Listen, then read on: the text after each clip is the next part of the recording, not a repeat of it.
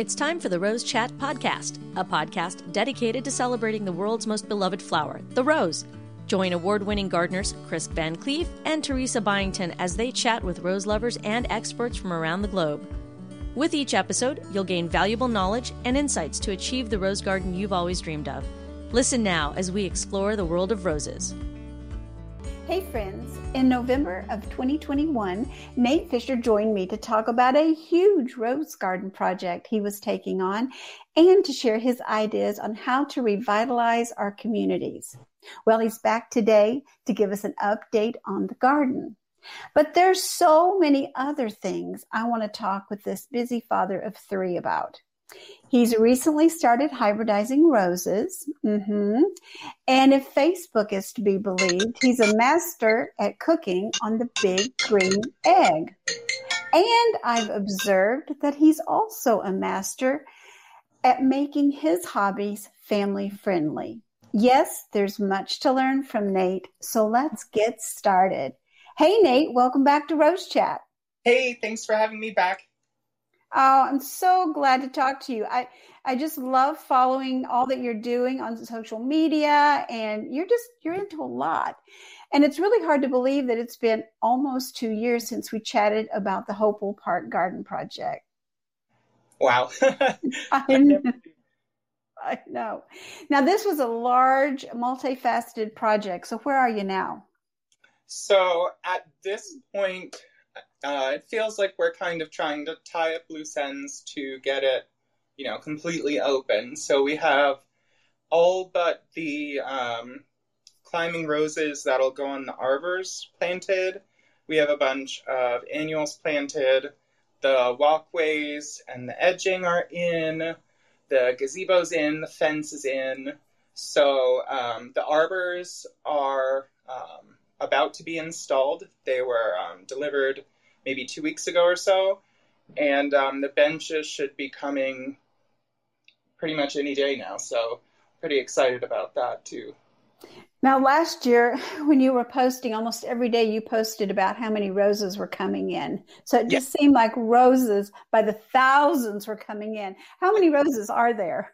So there are 672 roses inside of the fence. And then there's another, 18 at the entrance to the garden outside of the fence. So, whoa. Yeah. That's a lot of roses. I'm sure you have help. Do you have good help? Yes. So we, during the planting stage, which was this past fall, we there's a group called Volunteer LV, which is a nonprofit that works at connecting other nonprofits with volunteers from the community, people that need to do community service hours, whether it's, Boy Scouts or Girl Scouts or different college organizations or probation departments. So it connects all of these different nonprofits with potential volunteers. So we had a Boy Scout troop in the fall that helped with planting, and we also had the Lehigh University hockey team, which was great because we had, maybe 20 athletic guys coming and digging a bunch of holes for us. So that was pretty helpful. I bet it was. I see some of the shows where they're using these arbors to dig holes. You didn't by chance have an arbor, did? I mean, what do they call planters? Augers. There you go, yeah. Augers. You didn't by chance have any augers, did you? We had 2 augers. Tyler, who is he was on the board last year. He works for the Allentown Parks Department. And in the fall, he brought one of the Parks Department's augers. And then the following weekend that he wasn't able to attend, we did wind up renting one. So that definitely helped. But with all of the rocks, it's still kind of difficult, even with the auger. Yeah. Oh, yeah. You just don't know what's lying below the surface. So you do have to go in with those things pretty carefully. Now, I'm looking at a picture that has a brick pathway.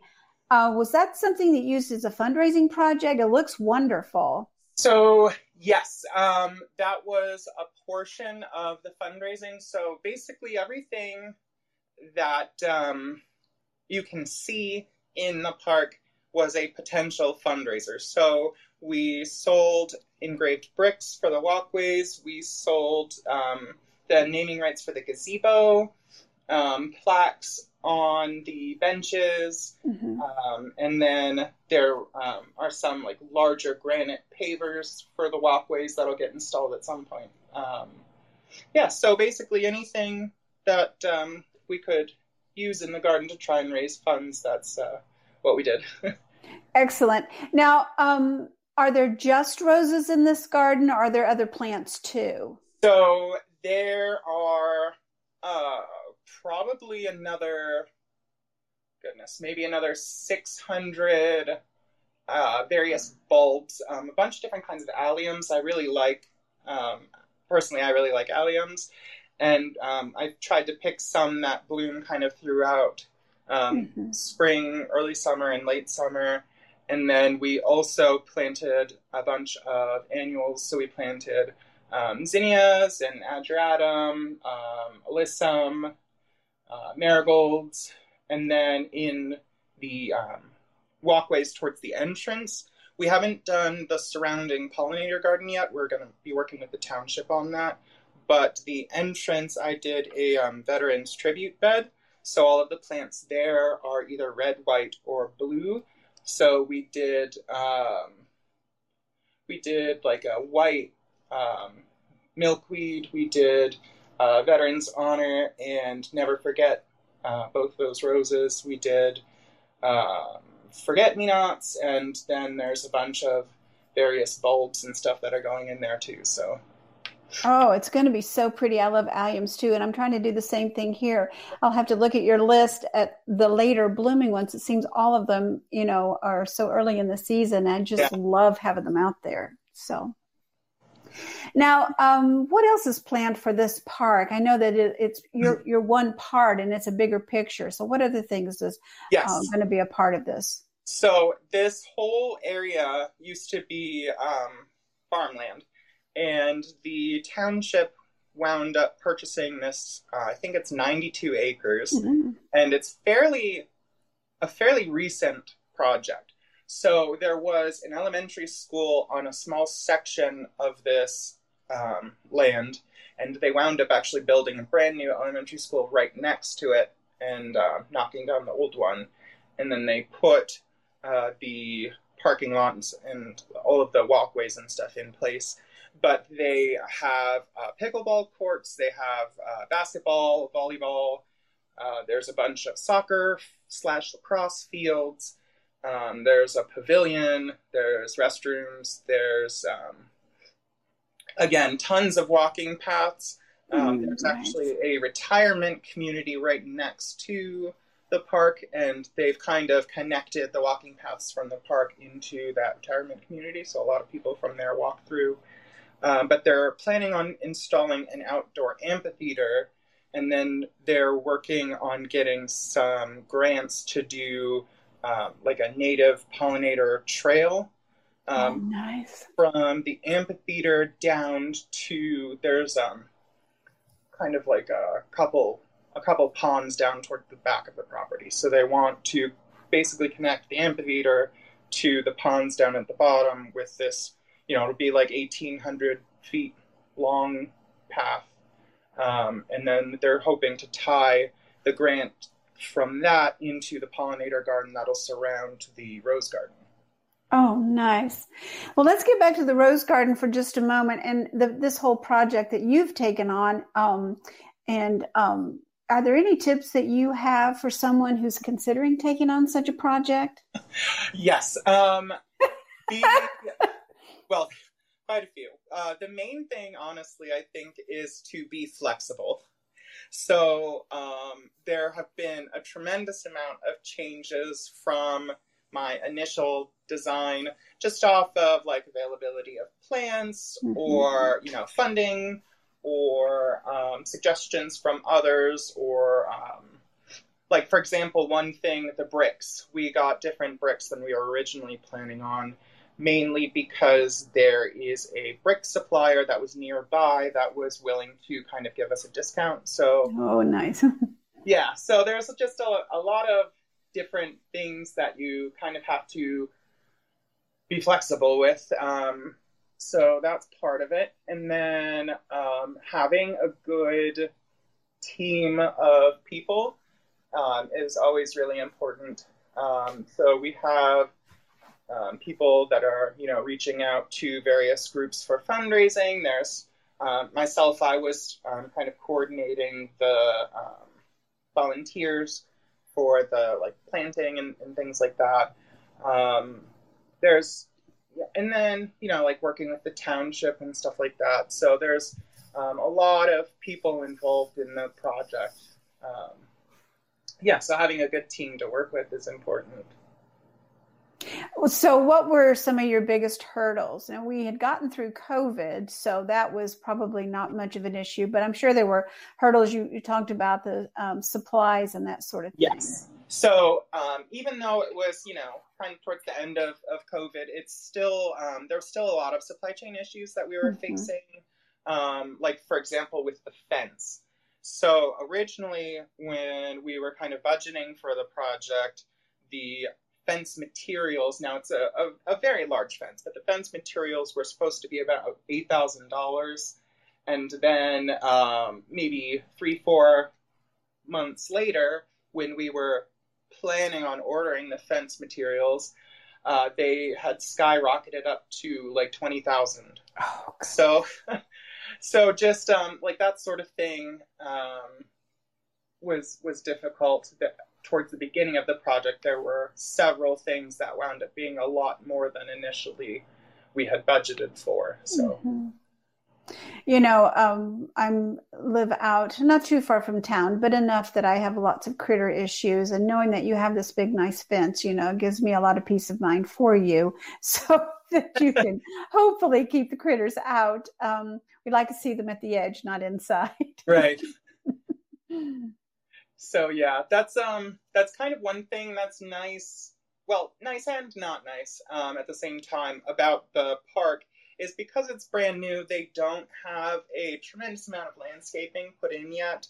So they haven't put in a couple hundred trees actually, but there's no shrubs or flowers or anything throughout the park. It's mostly just a sea of grass at this point. Now, the township wants to do a lot of landscaping and a lot of, pollinator plants and stuff, which is awesome. But we're kind of thinking that there's enough on the edge of the park perimeter to keep the deer busy, that they don't wander all the way into the rose garden. So.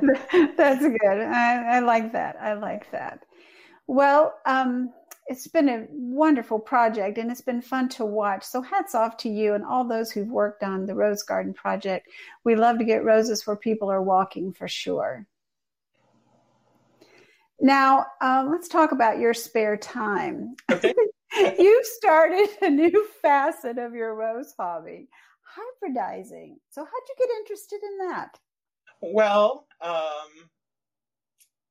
in my spare time. I was teasing. Fun to try.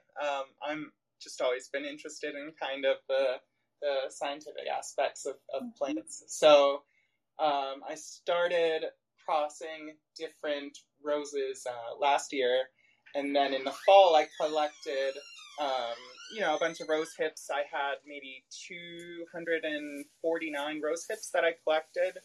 And then I got maybe 2,500 rose seeds from those. And then I wound up putting them in the fridge for stratification for a couple months. And the entire time I was doing this, I was it takes a long time to crack open all of the rose hips and catalog all the seeds and count them and sort them and all that stuff. I was so concerned that nothing would germinate, and I was just so worried about that. And so after a couple of months in the fridge, I put them in germination trays. I had this whole setup in the basement with wire shelving, metal wire shelving, and LED grow lights.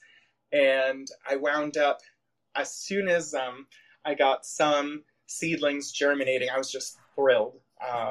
So I would say about 260 out of the 2,500 germinate, which is kind of low, but I think they've said that if you have between 10 and 30% germination rate, that's kind of what you should expect, especially just starting out. So as they grew, I lost maybe 20. So right now I'm at around 249, I think. That is so impressive to me. Those are great numbers. I mean, that is a lot. That's a lot of rose hips. That's a lot of work. You just don't do anything by half, do you?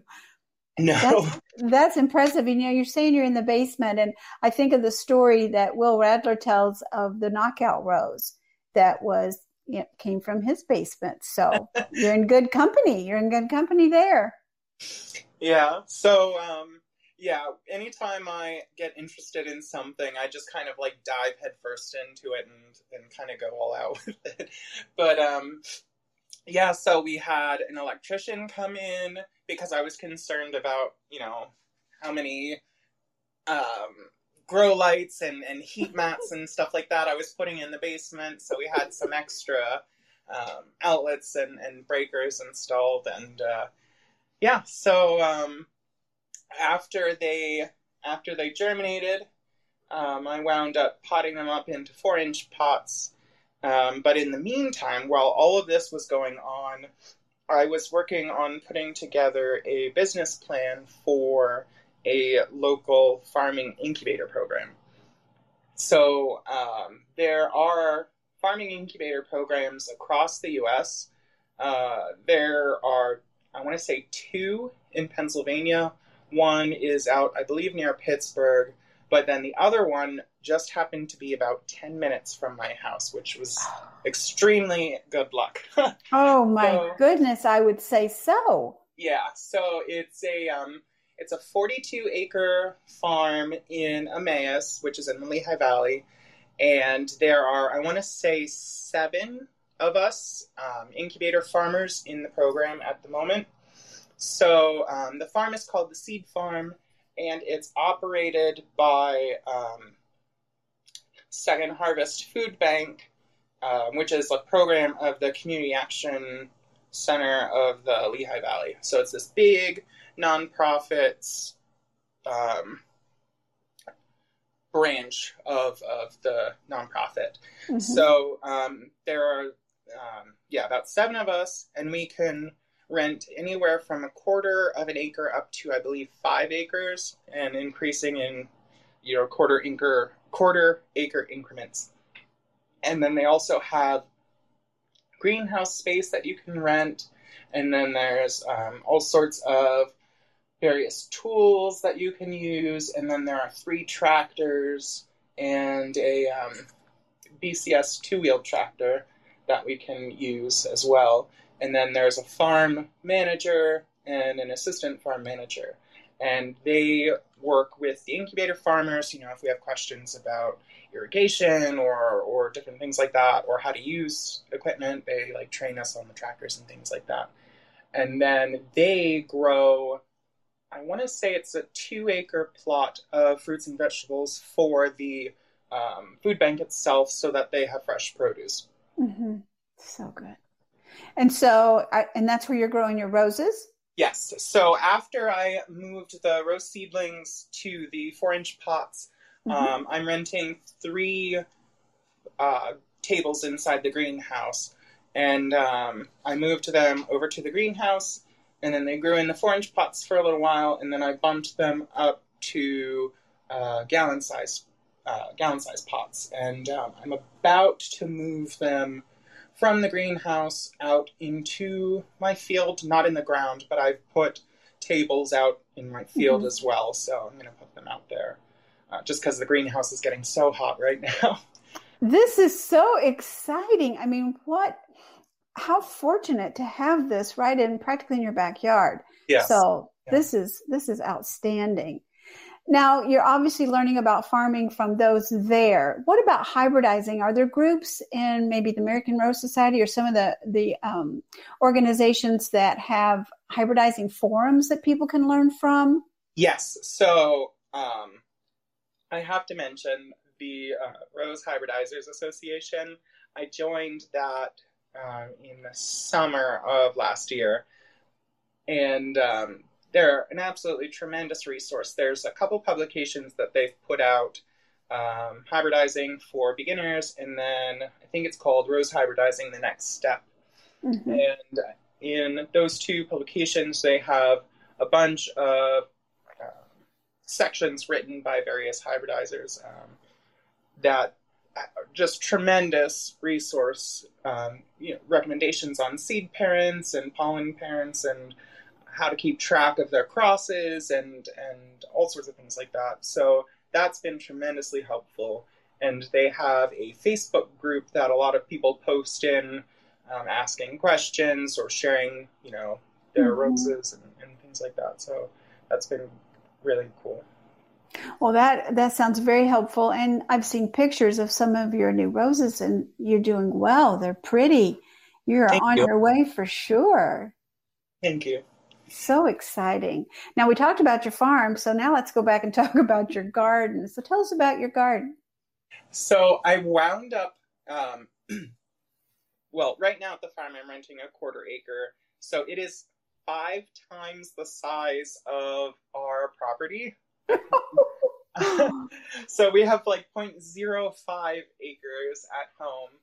And I wound up, just for the sake of space, moving most of my roses from our home to the farm. So I think I'm down to 9 roses at home. Oh. But in the meantime, I'm really trying to add more of the native plants. So I've been working on adding a bunch of those and trying to get the so Penn State Extension has a you can go through this process to get certified as a pollinator garden. So I'm working on that, and then also getting my garden certified as a monarch way station. So that we have a bunch of different types of milkweed and things like that at home. So oh, so nice. Now, speaking of your garden, so often we get to see pictures of your children using the garden. And I just love how the whole family is involved in everything that you do. So it's really inspiring to see. And I'm wondering if you could share some tips for other parents on how to get kids interested in the garden and in the things that you're doing. So definitely start them young. We've had our kids involved in gardening since, I remember seeing pictures of Owen, our youngest, climbing into a raised garden bed when he was, maybe a year old, just climbing through the tomato plants and stuff. So we've just always had them outside with us. Anytime we've been gardening, we've encouraged them to, go out. And anytime he sees a rose, he runs up to it and shoves his nose right into the flower to smell it. So they just, it's neat to see them kind of develop preferences into what types of flowers they enjoy. And then giving them something, just starting off go in the garden center and pick out a flower that you love, that you want to take care of by yourself. And so for them to just have, this ownership and this responsibility over this plant just gives them a tremendous amount of fun, and they love that. So anytime, they go out to the garden, I have to water my dahlia, or, they're all focused on their plants, which is kind of neat to see. I think I've seen you're building projects with them too. Maybe they were raised beds, or maybe they were window boxes. I'm not sure. But window boxes, yeah. Yeah. Did you put together window boxes for them or something? Yes. So a couple of years ago, I built them a playhouse in the backyard, and then I built window boxes for it. So they have a fun time every spring, going and picking flowers for their window boxes for that year, and then they plant their flowers in their window box each spring. So. Oh, that's neat. Well, it is really sweet to see you and Tess have such a beautiful family, and I just love to see you guys when you're all out and about doing your thing. And even, when you've been in the rose garden, I see that the children are there and they're right in the middle of all of the excitement. Yeah, definitely. Kira loves pruning, so she gets all excited to go out into the garden and prune roses. And Owen loves going through and watering everything, so they'll have their own. Perfect. I could use some help pruning, so I'm sure that that's something that people are very welcome to have her do. Yeah. Now for the hard question. What are your favorite roses this year? What's really standing out to you? I would say Orchid Romance is probably one that's really stood out. Just how many blooms I've been getting on it has been really, really neat to see. And then your Petite Peach Rose, that has done really well. I just got that this year from High Country Roses, and I enjoy that one. I think what else? There's I always have a soft spot for Distant Drums.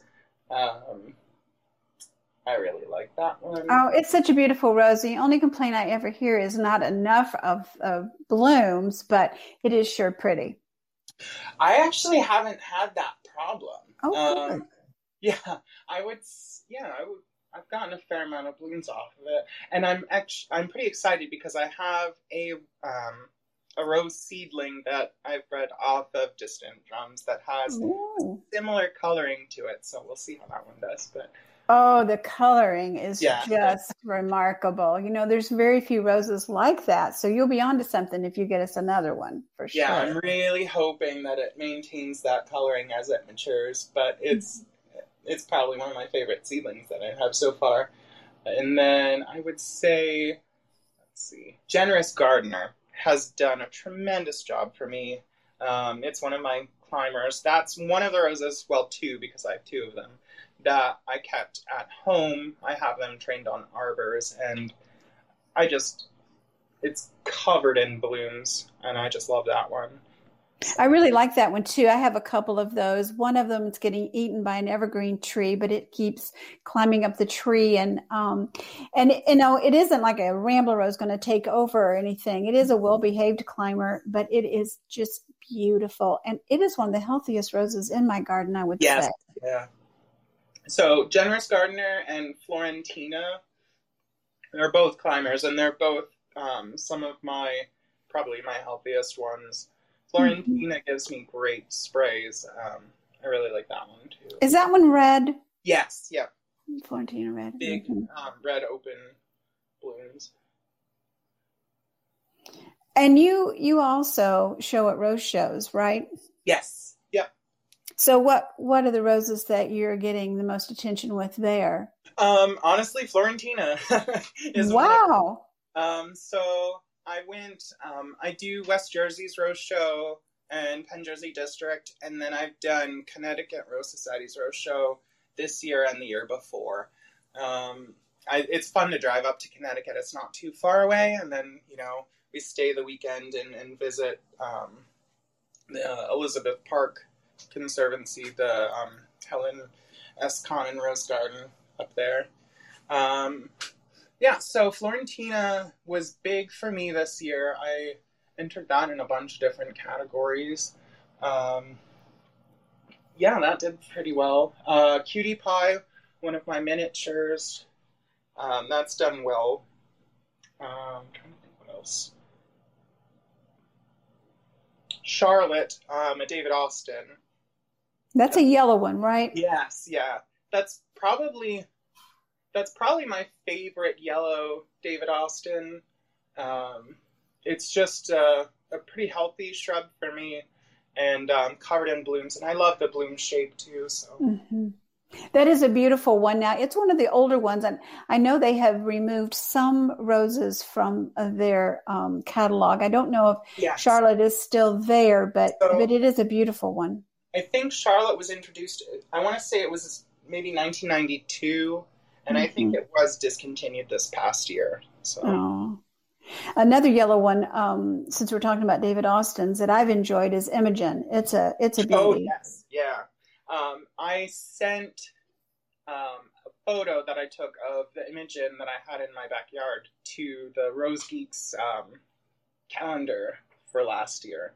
I think it got entered, but tremendous sprays on that one too. Hmm.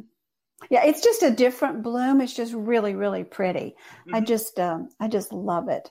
It's a nice yellow. It kind of blends with other things. I have a lot of pink, and so it Yeah. just blends in. It's a nice blending yellow, and I really enjoy that one.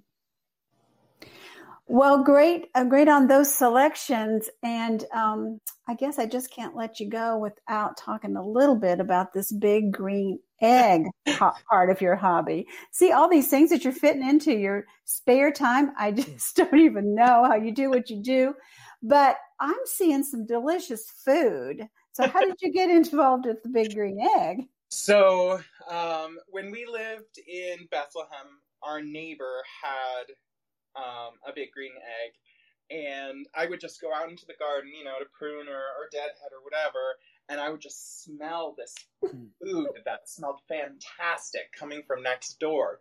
And he was always, smoking like a pork shoulder or something. And I said, like, what is that? And then he'd like go in like this. I'm smoking a pork shoulder. I'm using peach wood chips and this rub and stuff like that. And I was like, I really need one of these. So I looked into it and I saw the price and I was like, ooh, that's kind of pricey. How am I gonna talk Tess into this? So so I looked and I waited. There's a like an outdoor. It's not a garden center, but it's like an outdoor living center type place. Mm-hmm. They sell, grills and outdoor patio furniture and sheds and things like that. And they had a sale, and so I went and I purchased one. And I said to Tess, if I use this on a regular basis, we can kind of treat it, like another kitchen appliance. It's not just going to be, something that I use a couple times a year. I'll try and use it, a couple times a week. So she was like, you better use that on a regular basis. So it's worth it. And the first thing I did was, I think I did ribs first. So I did ribs on it, and Tess was like, okay, this is really good. So I got her kind of hooked on it. And then I've done whole chickens, I've done chicken wings, I've done pork shoulder, I've done brisket, I've done chicken breasts, turkey breasts, turkey legs, pizzas, and mac and cheese, and apple crisp, just all sorts of things. Oh my goodness. Well, cooking was not new to you because I've seen things that you do inside, and Yes. you are quite the cook. So you came to it already as somewhat of a master. So when I was in high school, I worked. I lived in Lewisburg, and that's where Bucknell University is. I worked for their catering department all through high school, and so that's kind of where I got interested in cooking. But yeah, so I've just gone on to the egg, and I use it at least once a week. And in the spring and summer, I'm using it a couple times a week. The one main thing I was concerned about was getting it up to temperature and then maintaining it at a solid temperature instead of it fluctuating a bunch.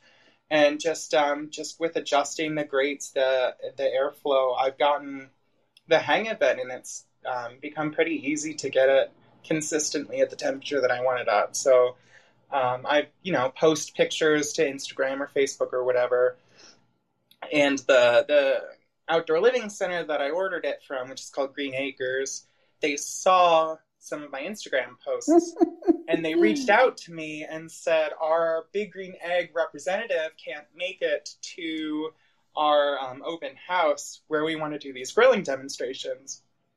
Would you be willing to do it? And I said, sure, I'd be thrilled. So they said, we usually have a couple thousand people come to these events because they give out all sorts of like free food and stuff, and they do discounts and things like that. So they said, here's your food budget and we'll pay you this amount to do it. And I said, awesome. So I prepped a bunch of food, and it's like as soon as I would put something on the egg, have it cook, and I'd pull it off and set it on the table. As soon as I turn around to go put something else on the egg, whatever I just put down was gone. Oh my goodness. So, I've had a tremendous amount of fun doing that, and now they don't reach out to their rep anymore, and they just call me back each time. It's kind of cool. So you have something else to take up your vast amount of spare time. Oh, how fun. Don't make fun of us. Our favorite thing to do this summer, we do not have a big green egg, but we do have a nice grill. And we've been doing foil packs, and we're putting like a crab boil inside these foil packs. It's delicious. It's pretty quick. It's pretty easy, and we just love it. So it's easy, clean up, and so we're having fun with that. Yeah. Well, I tell you, I'm inspired, and I'm sure our listeners are too. You're just such an inspiration to all of us, regardless of our age. I just love all the things that you're doing, and it's just so good to hear an update. Thank you. Yeah. So keep up the good work. I hope things go really well at the garden. And one other question I have, do you guys have a drip system there, or you're watering? Oh, yes. So I am so glad you asked that, because it's been such an enormous project for me. So the farm itself, there are a couple of the incubator farmers are certified organic. So because of that, and also just because of their rules that are in place, all of the farmers here use organic only products. And they have a well on site that we use for watering the stuff in the greenhouses. But then there's also ponds. There's two big ponds towards the one end of the farm. And so for our fields, we pump the water from the ponds up to our fields. And my field is probably one of the closest to the barn and the greenhouse, which is handy. But it's also the furthest away from the pond. So I've had a tremendous amount of issues trying to get the water pressure high enough to actually do anything useful. So for a while it's a pump down at the pond that's connected to a 2-inch header line. And then I had an adapter to connect a garden hose to that, just because I didn't have enough water pressure to do drip lines. And so I wound up watering, like 300 roses out in the field by hand, which we had a drought too for, maybe 3 weeks in early June, I want to say. And so I was here every day just spending so much time watering. So I was trying to figure out what to do. And just today, I've gotten to run the drip lines for the first time ever. So I'm so excited about that. I wound up getting an IBC tank, the big plastic tank, metal cage. So I got a 275-gallon tank, and I connected. I made a 2-inch PVC connection from the header line to the IBC tank to fill it up from the pond.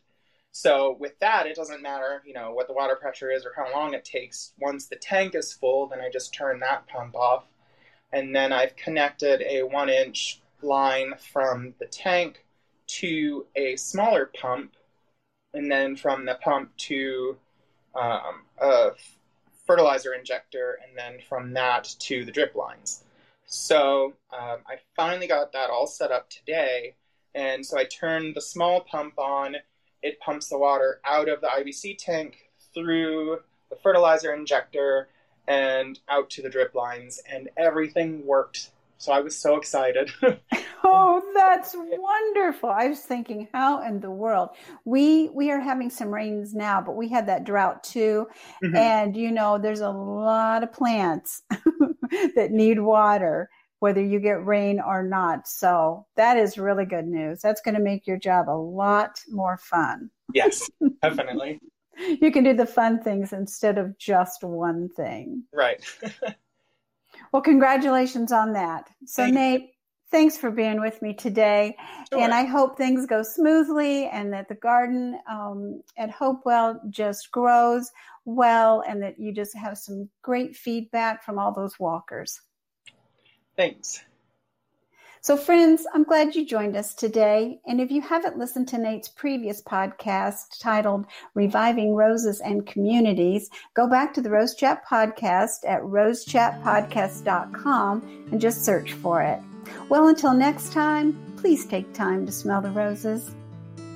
You've been listening to the Rose Chat podcast with Chris Van Cleve and Teresa Byington, expert rose gardeners who want to help you achieve the rose garden of your dreams. Don't miss an episode. Listen anytime on our website at rosechatpodcast.com or listen on the go via the Rose Chat app on iTunes and Stitcher Radio. Share this podcast with your social networks and join us on Facebook, Twitter, and Instagram by using the hashtag RoseChat. Join us next time for another edition of the Rose Chat podcast. The Rose Chat podcast is a production of the Rose Chat Media Group, Birmingham, Alabama.